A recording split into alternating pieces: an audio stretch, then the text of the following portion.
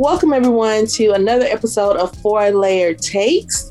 On this review, we will be discussing Euphoria 1.51B, the special episodes of Rue and Jules. I'm your girl, Kim. It's me, Mimi. It's your girl, Mel. It's your boy, Marcus, a.k.a. Naomi Osaka, 4-time Grand Slam champion. All right, Naomi. Yeah. I love Naomi. I just want her to talk with her mouth fully open and stop mumbling. To feel her. Nah, I think it's cute. It's not. It's who she is. It's not. She needs some coaching. Yeah, media coaching. Just open. I would just let her be. I mean, she already great, so I'm gonna let her be great. I'm so thankful for all of the Grand Slams I've won. Yeah. Okay, man, you got these autistic white men walking around. She can be who she is. I just want her to open her mouth as she talks. But I love her. I just want her, if I could coach her, I would just give her that. Yeah. I ain't never heard her talk.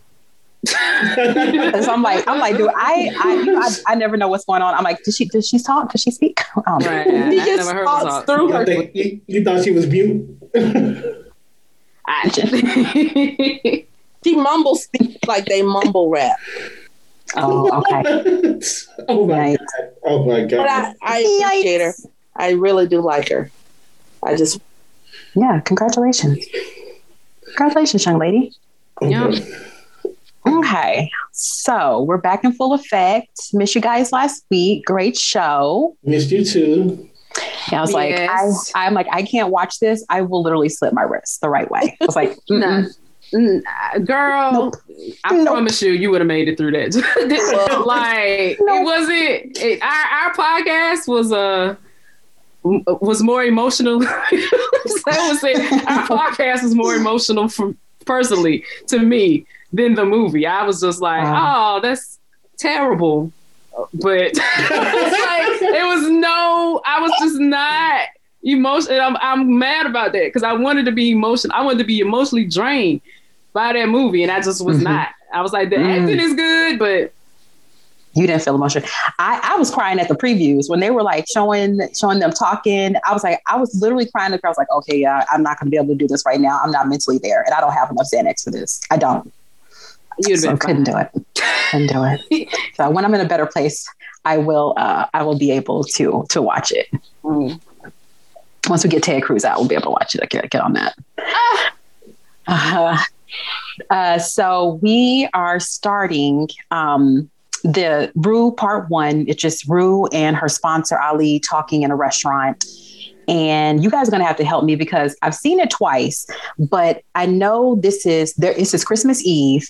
And this is kind of she's trying to tell her journey from when the school dance happened, right, on Halloween, the Halloween dance, and Jules left on the train and Rue didn't go with her on the train. And she felt like she was gone because Jules needed to get out.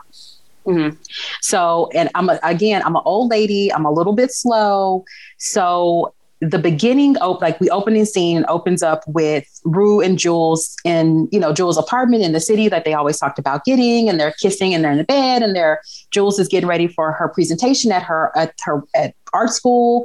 So is this all a dream sequence? Because then we see Jules's version of it. So this didn't happen, right? No. I don't think it happened. Okay, asking for a friend. Okay, because I was like, I have watched this more times. I'm like, I think this is just in their minds of what they've imagined was going to happen. Okay, thanks a lot, guys. So a little bit slow. It's a shared hallucination. And that's why I was like, but Jules doesn't usually do drugs. So I was like, this is crazy. It's insane. So she is going to meet her sponsor for pancakes, Ali, and she's kind of talking to him about her struggles with doing drugs, her relationship with Jules. And he basically calls her out from the very beginning, like, you high right now. So I'm like, you didn't think another drug addict was going to know you high when you come eat pancakes? I'm like, what? Yeah, you're on drugs, clearly. That shit was so funny to me because she kept saying, I'm in a good place. I'm looking for a balance. It was like, Looking for a balance. Looking for a balance. Yeah. Hey, man, you can't finesse a finesser. Right. Can't bullshit a bullshitter. And I literally put in my notes, Rue talks to her AA or her sponsor, and she keeps talking about having balance. And I said, she's high as fuck. He calls her out. So I was like, that was my notes. It's like, yeah, it's just high as all get out. Right. And she basically says the only reason she hasn't killed herself, is really the drugs. And that for the first time, she's being honest with Ali about that, because he's like, what's real talk? Don't stop bullshitting me. Stop lying to me. Stop talking about balance. That's not going to happen. What's real? And she's basically like, this is why I haven't stopped using drugs. It's the only thing keeping me alive. And I was like, yeah, boy, that was kind of deep. Yeah. What's that? I mean, thank God I am not an addict, but I mean, I have going through times where I was depressed, and just trying to get to the next day. Like, let me down this half a bottle or whatever, and just go to sleep. Otherwise, so. Yeah. Then he asked her, does she want to get clean? And she's like, no, I don't want to get clean. And I just wrote, that's fucked up. She just feels, like she's nothing. She feels like she's not worth anything. She, says that she's a piece of shit. She's like one of the worst people in the world. He kind of is telling her, you have a disease, you are predisposed to alcoholism and drug abuse. This is a disease that's happening. You're not a bad person. The drugs make you somebody else. This is not who you are. The influence of outside is making you who you are. But she just feels so defeated and so just like she's nothing. Like she's like, and that was the crossover between both of her and Jules, was they were both saying they don't feel like they're worth anything. Mm-hmm. And I'm like, that was it. I'm like, I've dealt with depression, and do whatever you got to do to, to either get out of the bed or get into the bed. Right. Drug abuse is something I have not had to deal with as a person taking drugs, but I am the child of a drug addict and an alcoholic. Mm-hmm. So I was the daughter on the phone having to talk to the drug addict. Like, here this gonna go again. So, it's definitely difficult as well, because I'm happy they did show that clip with him talking to his daughter and her and his grandkids. So and people don't understand, like, yeah, I've never done drugs like that in my life, but I won't ever have drugs out of my life. Like, if you have a parent or, children who are on drugs or, alcoholics, that will always affect your life day to day, no matter what happens. You talk to them every day, you talk to them once a year, it still affects you in some way, shape, or form, So I was just wondering, I was like, Ali is doing a very good job having this deep conversation with this person that's clearly high. Mm-hmm. Like, he's doing a good job of navigating this with her. Yeah. No, I guess Colman Domingo, he's like one of those, he's one of those actors never got never got that just due and never got that big role. It seems like in my head. Like, he's always like a Delroy Lindo in a film. Never the main character, always supporting. But he killed it in this. I mean, always good. Exactly. Him and Zendaya, it was really just like an acting clinic going back and forth. And that was the difference between this one and the other one that we saw. Malcolm and Marie. I keep call that shit Malcolm in the Middle. And then I was like, then she asked, she was like, well, what's your daughter's name? He said Marie, and I was triggered again. I was like, oh no, I won't ever do that. This man really loves the name Marie. I don't know who Marie is to him, but maybe it's his wife's name. Oh no. I don't know. Oh no. So yeah, like Mary, this was like real Savior, talk. like Mother. I don't know, but he really maybe. Yeah, maybe. But it was watching those two together. Out of all of the scenes, has probably been this has been one of my favorite scenes of the entire show. Just because that you are watching two powerful actors really, really compliment each other in a way that you're like, damn, okay, y'all really are we just watched a whole hour. Y'all sitting in this cafe talking and then listen to this emo ass music. And I was like, damn, I'm already depressed. I got to be more depressed. I like this song. It's high slaps.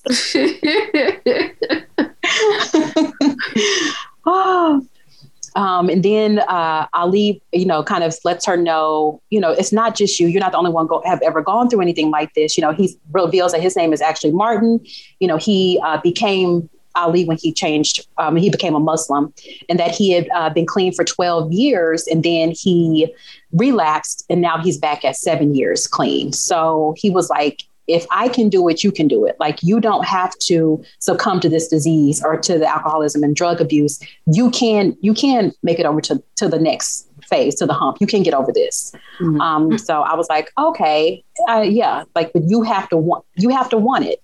And I'm like, I have been involved in interventions, but I'm sorry, if the person doesn't want to get clean, they're not going to. Whatever you want them to do, as much love as you can give and support and be there for people, they have to want to get clean and change it. You can't make somebody want to stay here on earth or want to be clean. They have to get to a place, then you support them. And it doesn't matter what you do. I have most people don't know that I have a sibling. I always forget that. But most people don't know I have a sibling because for the bulk of my life, he has been in and out of correctional facilities for drugs and, drug addiction and all the bullshit that goes along with whatever that encompasses, whether it's stealing or possession or constantly breaking parole or whatever, just in and out for more than 30 years, that long.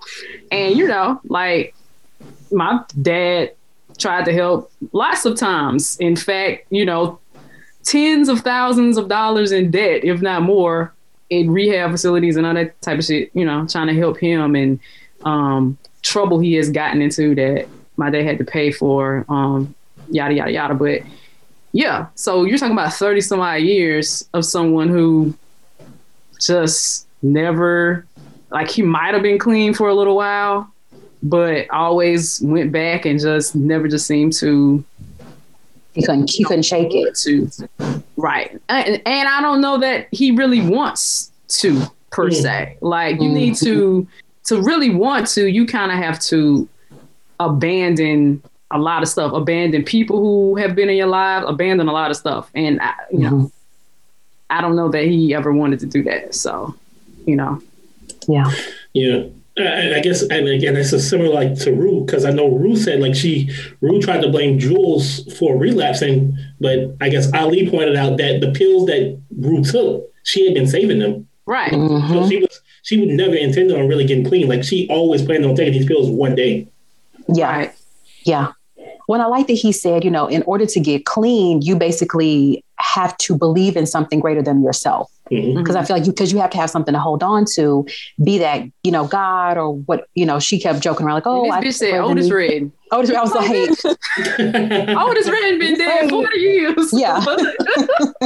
And he was like, don't say the ocean. I was like, damn, okay. Ocean good. Ocean good. Okay. Right. Good answer. And then I think that we get to the core of it because, Ruth says, I don't believe in God.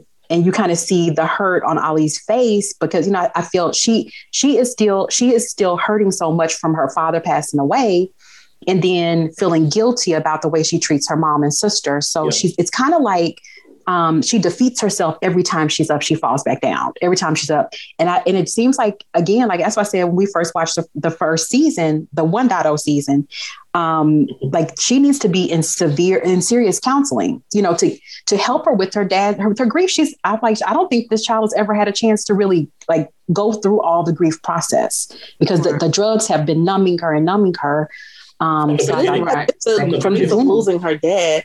Mm-hmm. But it was being his caretaker, the trauma comes from being a child, taking care of a parent. You have your own anxiety or issues. And then, she started abusing the drugs or sneaking them while she was caring for him. So I think there's a whole thing to unpack with her relationship with her dad and how it is impacting her still. Because how many years has it? It hadn't been that many years, right? Since he passed, right?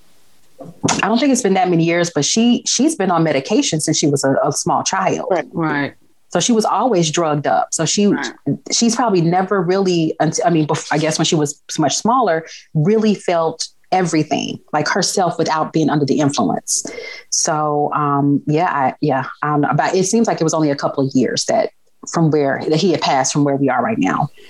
So it's just like she's never had a chance to grieve. And then when Ali was talking about, a person's purpose, and she's like, what God's purpose for you? She was like, so God's purpose for my dad was for him to die. Like, so again, she's not, and I feel like she is not being able, because she's not in therapy. Talking to Ali is great, but talking to a trained therapist, she need to be sitting up with Jewel lady. I'm like, hey, can you take one more patient? Because we got her friend that needs some help. Right. Can you help her out? Right. Please help her out. Golly.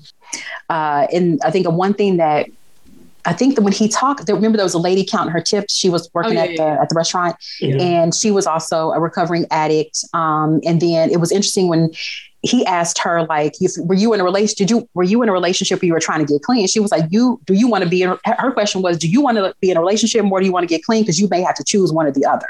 Right. So she was like, I want to get clean. So the relationship had to go.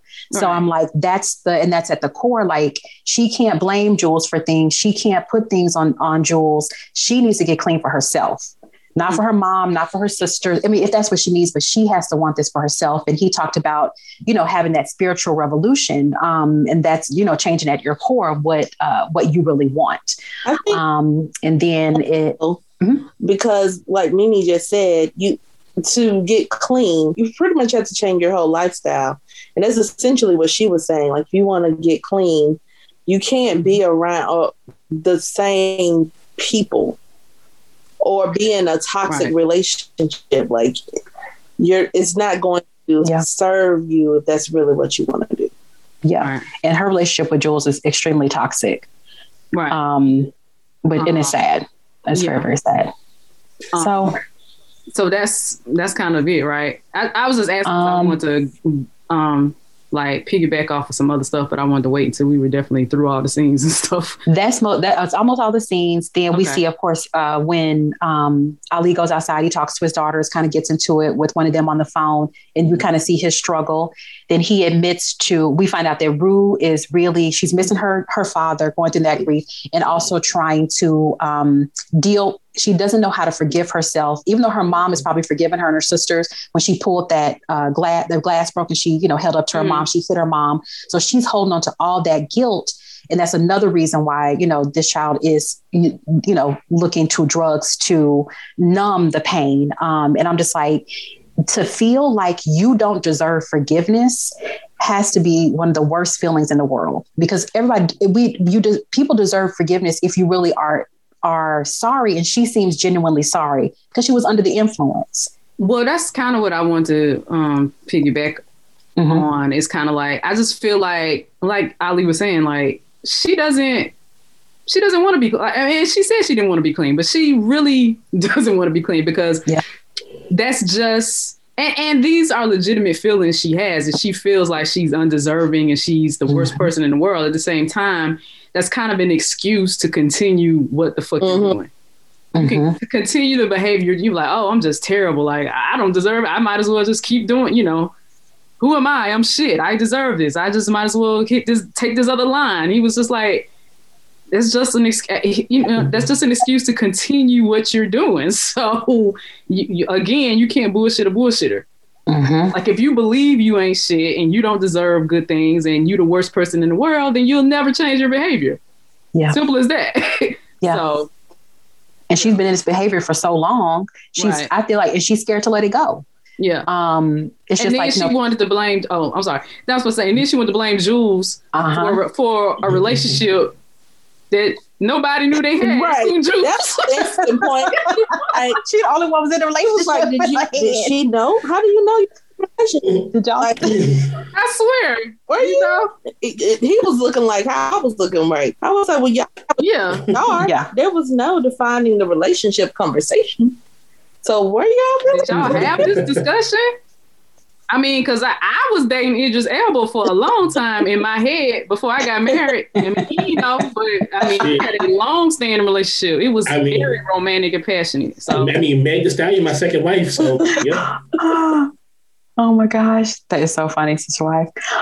So she's feeling very undeserving. Then Ali reveals like, "Oh, I've done way worse things than you. Like, you a kid, like you're 17. I'm this old ass man. Like, I've done some fucked up things." And he reveals that he had hit his wife, and he was a child that lived in an abused home. His dad abused his mom, and then he did the exact same thing to his wife when he was under the influence. But so he was like, I've done bad things. I've hurt people that I love. And I'm showing you, you can, if you trust yourself and believe in yourself, you can get through it. If you believe in something larger than you can make it to the other side.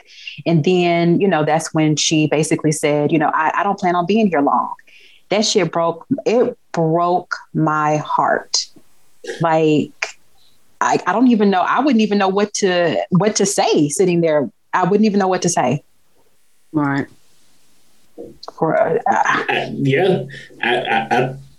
the response to that? What's like even the council's response to that? Because I think Jewel said something similar.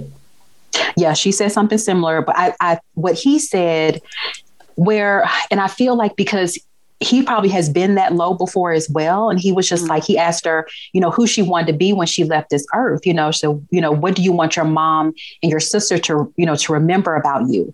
And, she says, I want to be remembered as someone who tried really hard to be something I couldn't. And I was just like, this is a really depressing show. I need some wine. She's Louise. So that's kind of how this episode ended. And she gets in the truck with Ali and they drive off, in the rain and they play some more emo shit. And that's how we do. I was like, I have no hope now. Thanks a lot, Rue and writers of Euphoria 2.0. I am pretty depressed now. Thanks. It was just a heartbreaking episode. Well, I wasn't as heartbroken because I finally feel like I just was hopeful for her relationship with Ali. Like, I don't know. I just felt like maybe he had opened her eyes to some stuff that she hadn't considered for the first time or whatever. And so,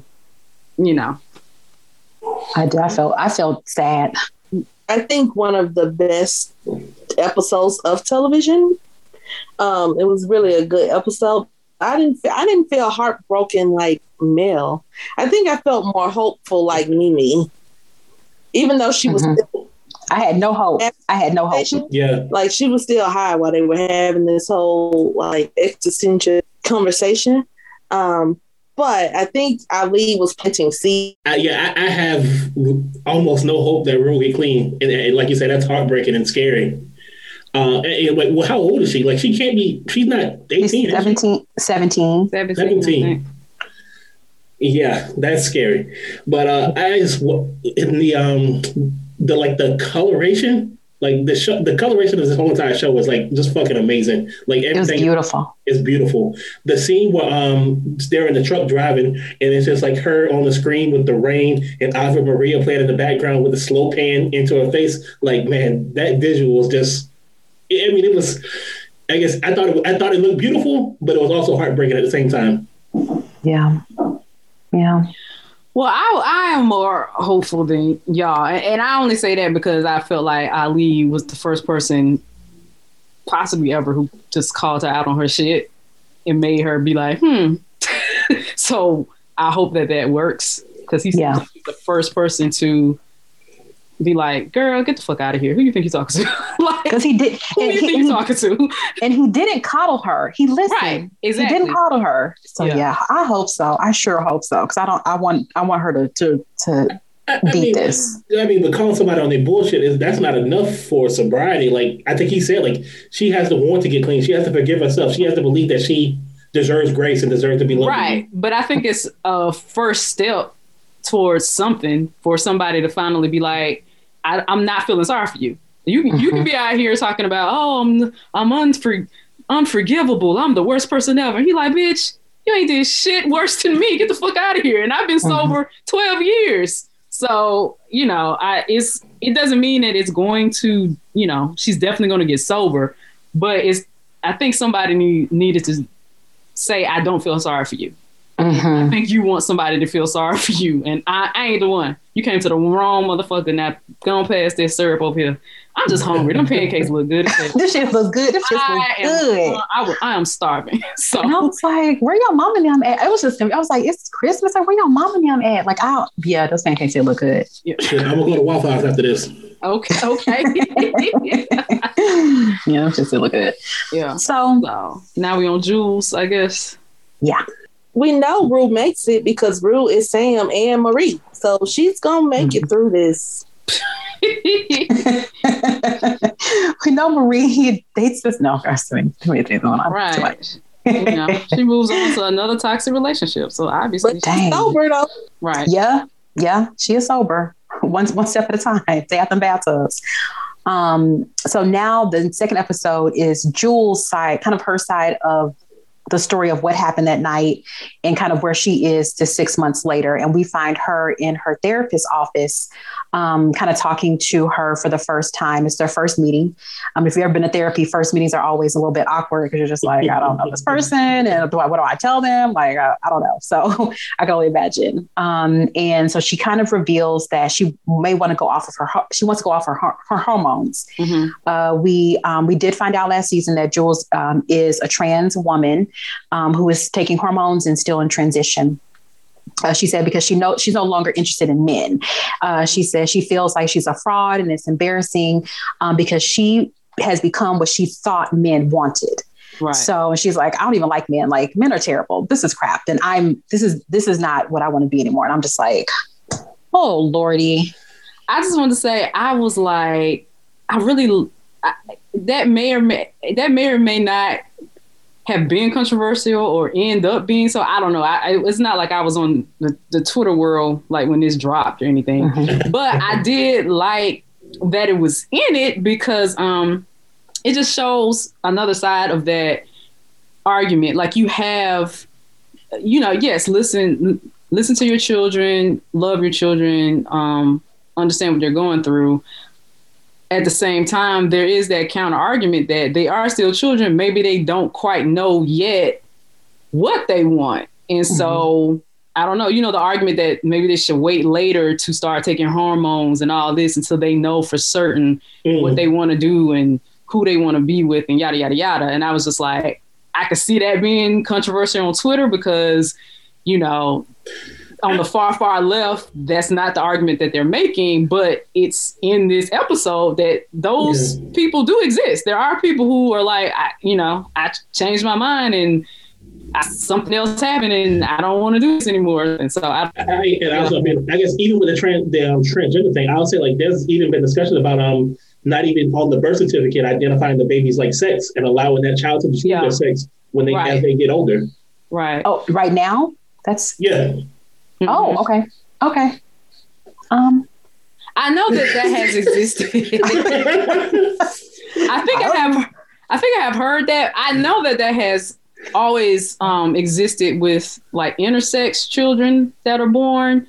They try to allow them to figure out who they are, whatever, later or how they feel, I guess, later. And that's what that lawsuit in South Carolina, like, maybe 5 or 6 years ago was about, because it was about this couple adopted, I guess what they thought was a baby girl. It might have been a baby. I may be getting that wrong, but whatever they adopted, it was the doctors had removed whatever the I guess the least amount of gender that was being presented. I don't know if it was the male organ or the female organs.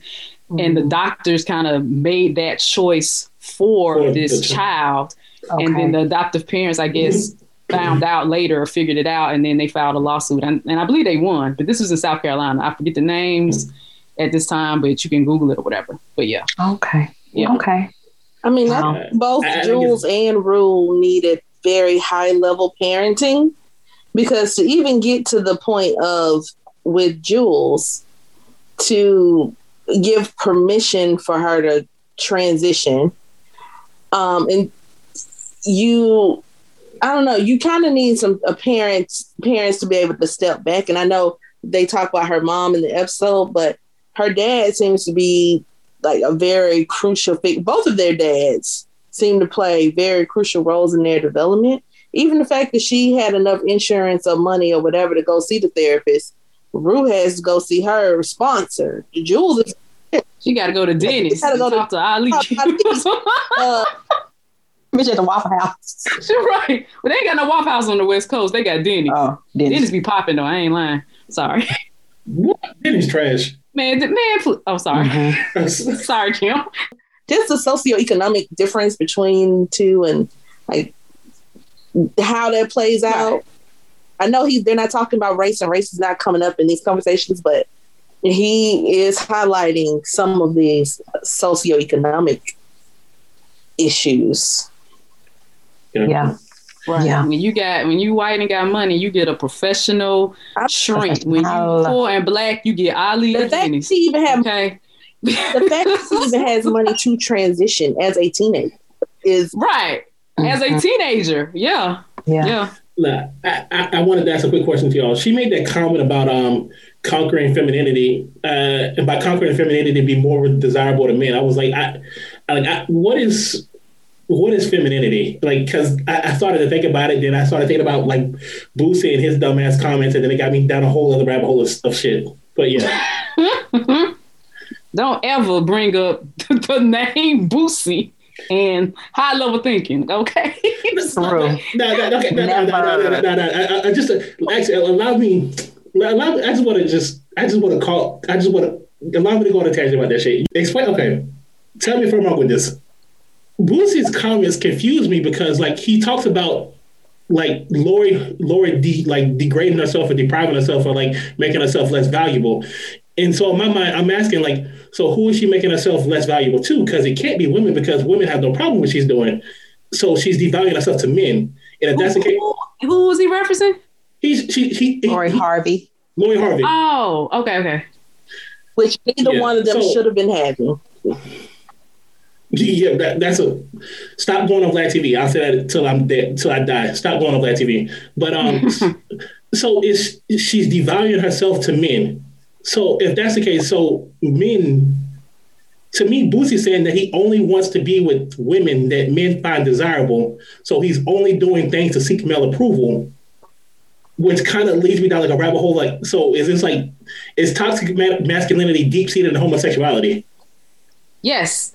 It's a fear of it, baby. I have always been like, and we are really going off. Well, I mean, it's kind of related, I guess. But like a lot of the ultra masculine stuff is rooted in approval and the observation from other men and praise of other men and praise of the male body. And it's kind of like, it seems really homosexual to me, guys. Like, y'all don't get that? Y'all don't see that? Mm-hmm. So, I feel what you're saying. Even Mike Tyson saw what you were saying, Marcus. That's why he came in. So, like... Oh, yeah, that was yeah, but I'm like, if Mike Tyson is saying... if Mike Tyson is the smartest person in a conversation, no, it's a problem. No. Mike done came a long way. Oh, I know. I'm just saying. He made the most sense. My thing is, and I don't know a lot about Boosie. When I hear his name, I kind of shut down. I'm like, he's so irrelevant to the culture in which I find myself a part of. Whatever he is whatever he wants to say. My thing is, men who are secure in their own sexuality don't always have to call out other things that are happening because it doesn't make any sense. And that's why I was happy that Mike Tyson said what he said, because he was like, if you're not worried about you, then what you worried about somebody else for? It didn't make any sense. I heard about the comments he made about Lori Harvey, and somebody had texted me about them, her dating Michael B. Jordan. And it was a negative thing. And I was like, I think it's really cute. I'm like, they make a cute couple. He probably got a movie coming out. Now he on all of the blogs. I'm like, We want to talk about this dude until last time he was a killmonger. Like, understand all this stuff is really a PR. It's all a part of a PR stunt and a PR game. If they really are in love, I love it. I love to see them go on dates and be cute and be brilliant and rich and have fun. Who cares if you're a 21-year-old girl and you have the means to go out and do whatever you want and live your life? She's doing what everybody should be doing. Live your life, date. Like, what do we want her to do? Go ahead and get married and wear a burqa? Like, that's, I guess I'm trying to I don't understand where the hate is, other than just people being haters. And I can always be number one hater, but I love it. I'm like, I want to see them go on their cute little dates and do their things. Yeah, it's fine. But what irritates me about Black people, and especially the Twitter culture in Black Twitter, is why do we continue to give oxygen to people like Bootsy, who don't have anything worth he has nothing to offer anybody but ignorance and stupidity and sugary snacks and sugary drinks. God help his kids. And the fact that this man admitted to sexually having his nephews sexually molested by older women is the first problem I have. So I just wish that we, and I'm mad, I'm even talking about him, like for us not to give him any more energy. Like, he's so irrelevant. Like, there's so many other great things happening right now in Black culture, but people are doing great things. Like, let's focus on them. Like, this man is ridiculous. He needed to be at the next appointment. Yes. And he might need to go talk to Ali. He may be an Ali appointment.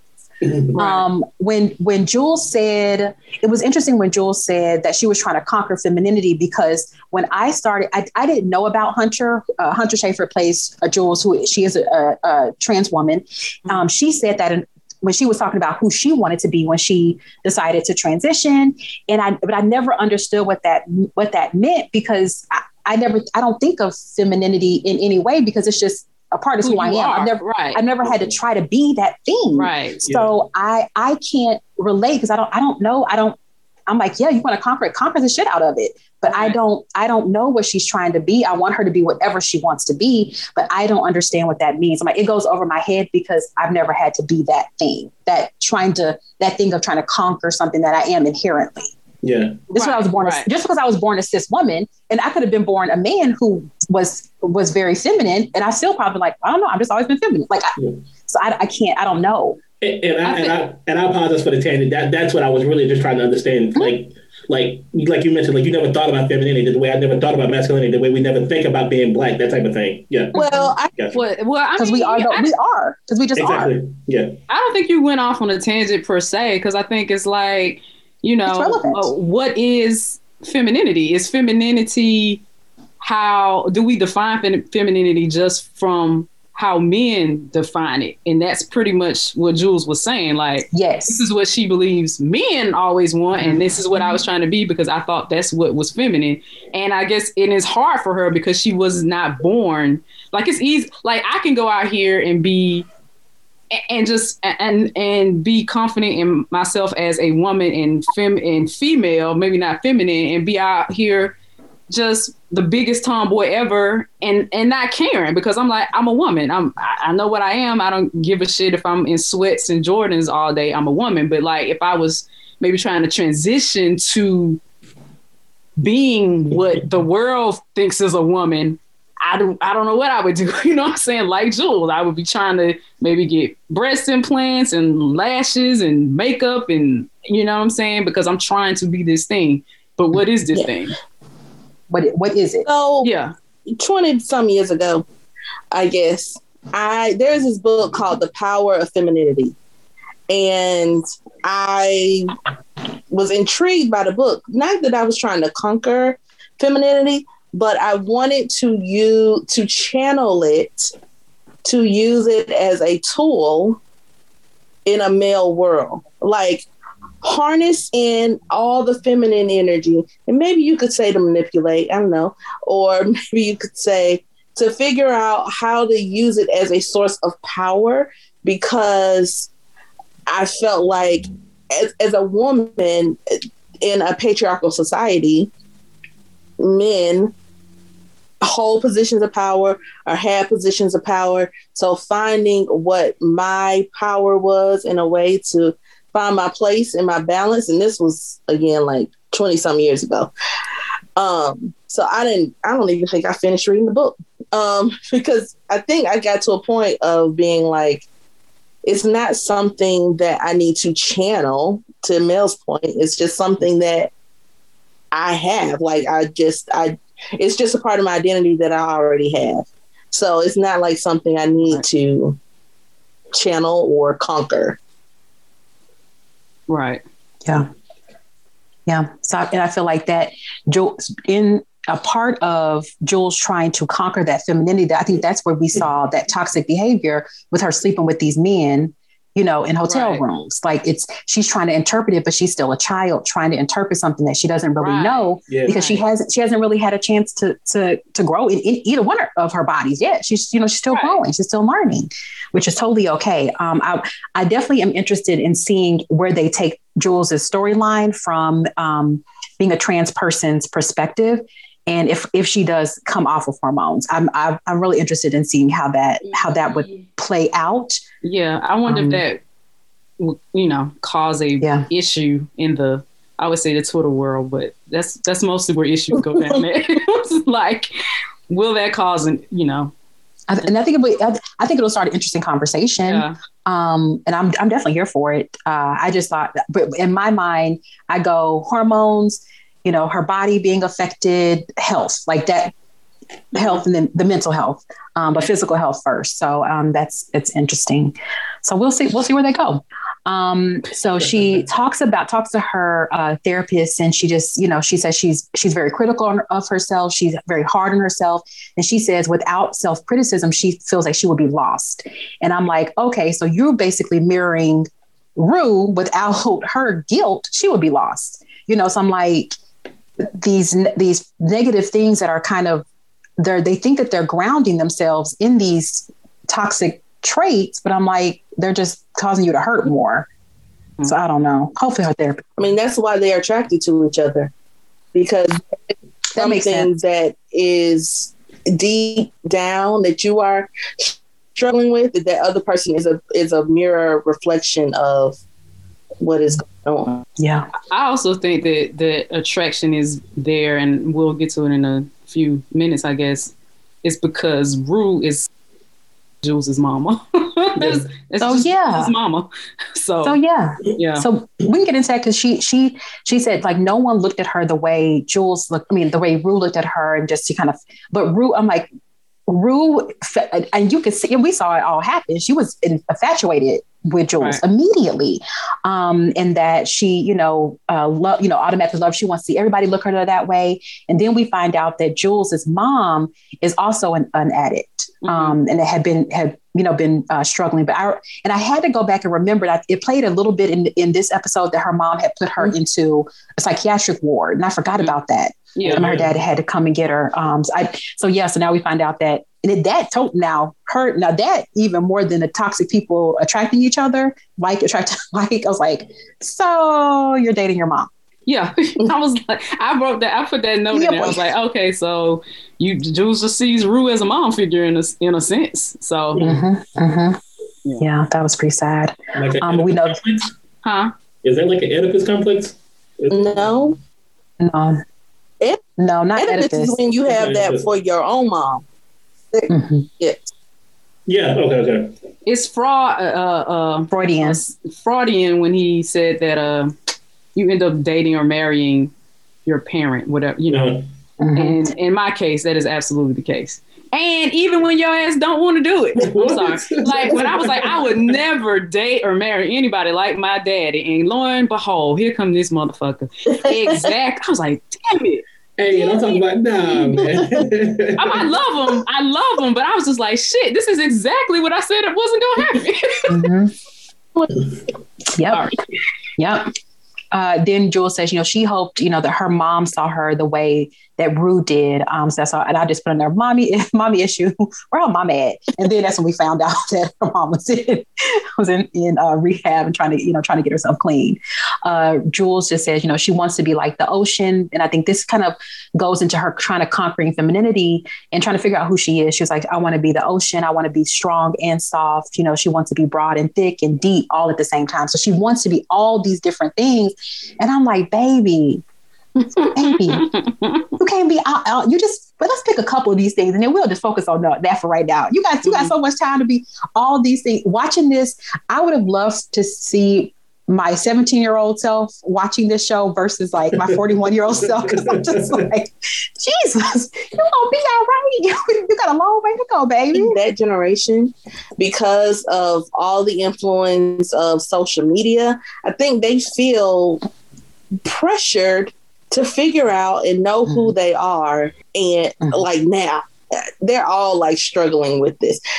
Having teenagers in my life is just a struggle that I couldn't imagine. I just was who I was. But for them, they have such pressure to know who they are and figure it out. And then these options they can be. Like, I don't recall having all these options. I just And that's the pressure. Like, it's really a paradox that, like, you know, in any situation, people are like, the more options you have, the better. But what's funny is the more options you have, you're unable to make a decision. Like, they have done all these studies of like in supermarkets where it's like so many options of a certain thing, and I forget what they call the study, and it's just like people they just won't pick because it's just too much going on, and they just freeze. You just really freeze, and it causes more stress. So, you know. Yeah. I mean, I think that's kind of similar to Chick-fil-A. I think that's why Chick-fil-A is so successful and why I love it so much, because they don't do a lot. They just do what they do, and I fuck with what they do. And they do what they do well. Okay. Is that why IHOP doesn't touch Waffle House? Because IHOP, we trying to do everything. They have burgers, they have fajitas, they got tacos, they got everything. Red velvet cake, they got like donuts. Like shit. Waffle House look, we just got a patty melt and a couple waffles over here. Exactly. And we killing the game. So, hey, I mean, we talked about it last week. Jack of all trades, master of none. Hey, there you go.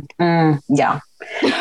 So then Jules talks to her, telling her therapist that, you know, being trans is a spiritual journey. It's a spirituality, the way she looks at it. And she says it's how she stays alive. So that, you know, that triggered me immediately. I was like, okay, so now you're talking about you're going to stop your hormones. This is how you stay alive. Like, oh Lord, please, what's going to happen to you? Because if everything is rooted in this, then you can't stop doing this. And then she says, you know, she really fucked up with Rue. She, you know, and she ran away from Rue, and that Rue won't call her back. So she's just really kind of feeling super hurt because she knows she hurt Rue's feeling when she got on that train and left Rue after the dance. Then she says, lets her therapist know that she was thinking about hurting herself or committing suicide because of the way she felt about leaving Rue. So again, you have now, like I said, Kim, like attracting like to, you know, they're depressed in different ways, trying to cover it up in different ways, but with severe suicidal tendencies at this point, which is really sad for these poor kids. Then she, you know, also felt that Rue was very dependent on her for her sobriety, which we said that last season. And she does feel a lot of pressure about that. And then then that next episode, we kind of see that her mom has come to talk to her, and her dad didn't tell her that the mom was coming over. So they kind of ambushed her, and she felt very attacked. Because her mom, you know, put her in a mental ward where she had to hurt herself to get out. Her mother clearly, we find out, has been having substance abuse. So she just kind of shut down. She was like, you shouldn't, and you shouldn't do that. People, and that's happened to me before. Like, don't ambush your kids with the other parent. Like, let them prepare themselves, because that can take a lot out of especially a young person. But don't do that shit, y'all. It's not cool. It didn't. I didn't like that. And then you hear her kind of talk through. We saw her all last season have an online relationship with someone that she thought was a nice boy named Tyler. Then we find out he's a sociopath named Nate, who basically hates her. Ooh, your boy. I don't know that he might have hated her at the beginning, but I don't know if he's going to get his own episode. But I think that he has fucked up feelings. I think he's conflicted because he ended up liking her and was like, oh shit. Because, you know, after he found the videos of his dad. You know. He's having a Bootsy moment. Yeah. Oh, he's having a Boosie moment, but he's crazy. He's clearly homosexual, and I think he's known he's been homosexual. Like he's been that for a while. Yeah, and I'm sure that's why he's also overcompensating. Yeah, hypermasculine. But he may not be sexual. He may be on the spectrum of sexuality. Yes. Yeah. I mean, we're all on the spectrum, but he may be on the Well, you don't know where he is on the spectrum. He doesn't. Right. Yes. He's just 17. Yeah. He doesn't know. He's trying to figure it out as well. And then you can tell he already has some issues. So and then this is going to make him finding out who Jules really is made it even. I think I feel like he knew before she knew. No. What do you mean? Yeah, he did. He knew who she was. Okay. Mm-hmm. Yeah. And then she tells her doctor, like, the most significant relationships I've ever had with people I've never met online. I'm like, the fuck? No, babe, no. And that goes back to me too. And it's what you were saying, Mimi. Like, it's a different world. Like, I remember, I in my mind can tell you right now, we had one computer in my mama room. And I remember when we got AOL. And when my mom would go, we would try to get online and go to those chat rooms. And then my grandma would pick up the phone. Then we would have to get kicked off the internet. Like, I would not want to be a child today, because I'm telling you right now, I may not make it. Like, I would be I'm telling you, it's because it's too much. They're exposed too much. They have access too much. And for her to say, and it's sad that her most significant relationships with people she's never met online, like that hurt my heart too. Because I'm like, dude, you're in a relationship with Tyler, and Tyler ain't Tyler. Right. And I like, this entire generation is behind where we were as far as social, communication and connection. Yeah. Like, it's amazing, like, how many teenagers that I personally know who are like 14, 15, 16, who never really have been in a relationship, who don't really know how to drive yet and aren't really trying to know how to drive. I'm like, what? Like, or have jobs, or have like high school job. I'm like, dude, I had a job when I was like, when I'm 14, all I want to do is go work at the old folks home for 2 hours a day. Like, like, I couldn't wait to drive. Like, I was, child, please. And I had my first boyfriend that I claimed at 8. So he picked up my cooler and took it to the picnic grounds and everything. Okay. And now with this COVID and them being virtual, they really don't know. Like, they have been out of school a whole year and have not even had that kind of social interaction. These kids gonna they have more than one deficit. I don't know how we're gonna fix it. I don't know. I feel sad. I don't know how we fix this.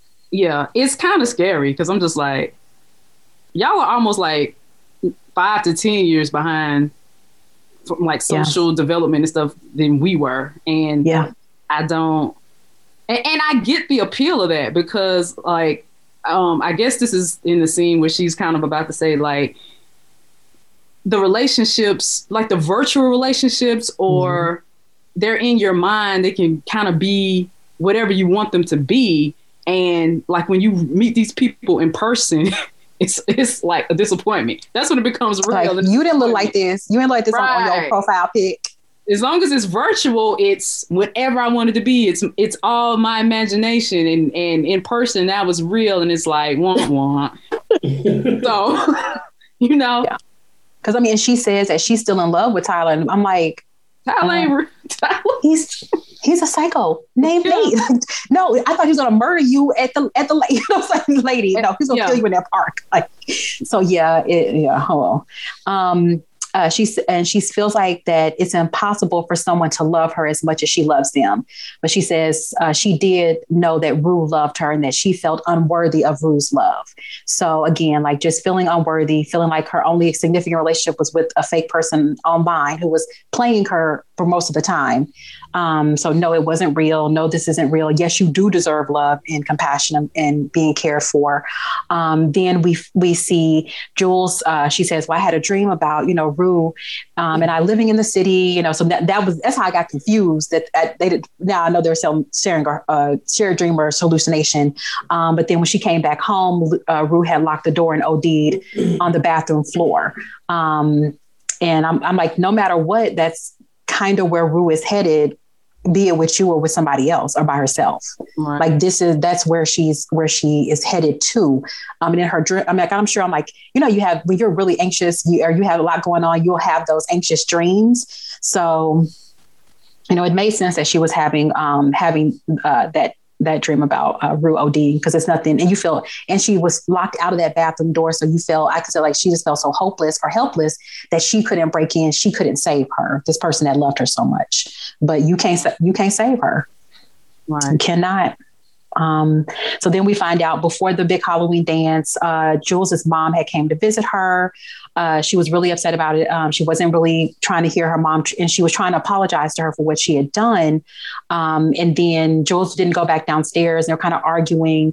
Then her dad does tell her that her mom did relapse right before she left for the dance. I was going to say that finally clicked and made sense for why she was such an asshole in that scene. Because, last year I was not feeling Jules at all. You really weren't. Because of how she was treating Rue. I was like, fuck Jules. But in this one episode gave so much clarity. So I'm like, oh, okay. Yeah. I'm sorry, Jules. No, this episode definitely changed my perception of Jules. Yeah, it did.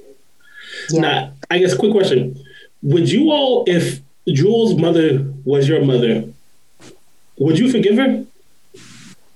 Jules' mother is my father, and I have not. No.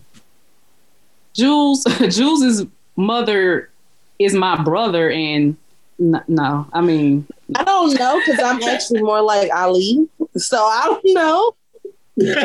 So probably because I don't feel like you can forgive people and not be in a relationship with them. Forgiveness and reconciliation are not the same thing. So I think I forgive, but that doesn't mean I'm in relationship with you. I guess I was gonna say I can forgive her for like her drug and alcohol problems. I would struggle to forgive her with putting me in the psychiatric ward for like my sexuality, being confused by my sexuality.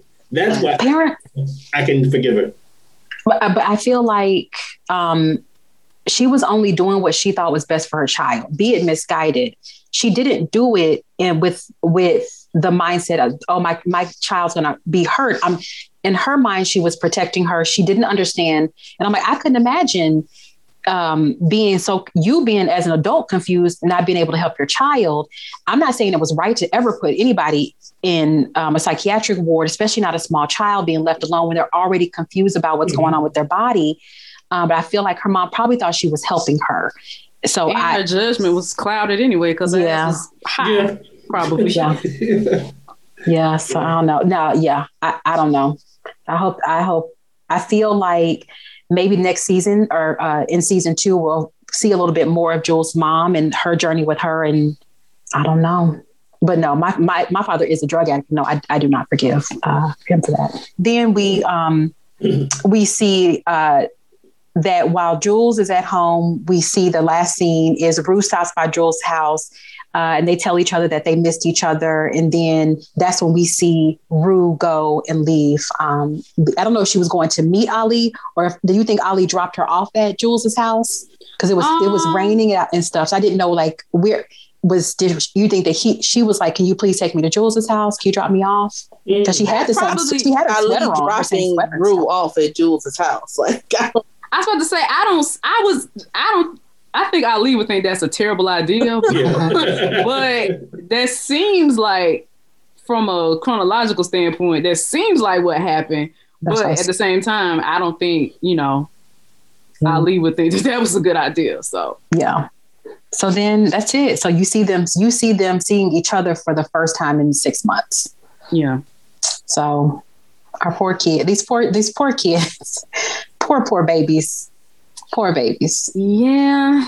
From a thematic standpoint, I really love Jules's episode. Like it just has visually, it just has so much going on and so much in the storytelling, especially as compared to Rue's, because they were just literally sitting in the restaurant the whole time. But Jules just had all these flashbacks and all these kind of, I don't know, dream-like states and stuff like that. I liked it. Those sex scenes was wild. Yeah. Yeah, her and Tyler. Yeah. So, girl, hey, girl, you in danger. Now you showed up in danger. Got to run. Yeah. We gotta find you another online boyfriend because Tyler, his daddy need to go. Nate, his daddy to go somewhere. Right. It's hard here in these streets, y'all. So thank you guys for joining us today for Euphoria halfway through season 1, season 2, Rue's story and Joel's story 6 months later. So thanks for joining us for this. We really appreciate it. Please follow us on all social media platforms. If you listen to us on iTunes, please rate and review us so that we can get recognized on that platform. And, shout us out, send us messages on Facebook or Instagram or Twitter. We love to hear from fans and hope to talk to you guys soon. So see you next week. Bye. Bye. Bye. Deuces.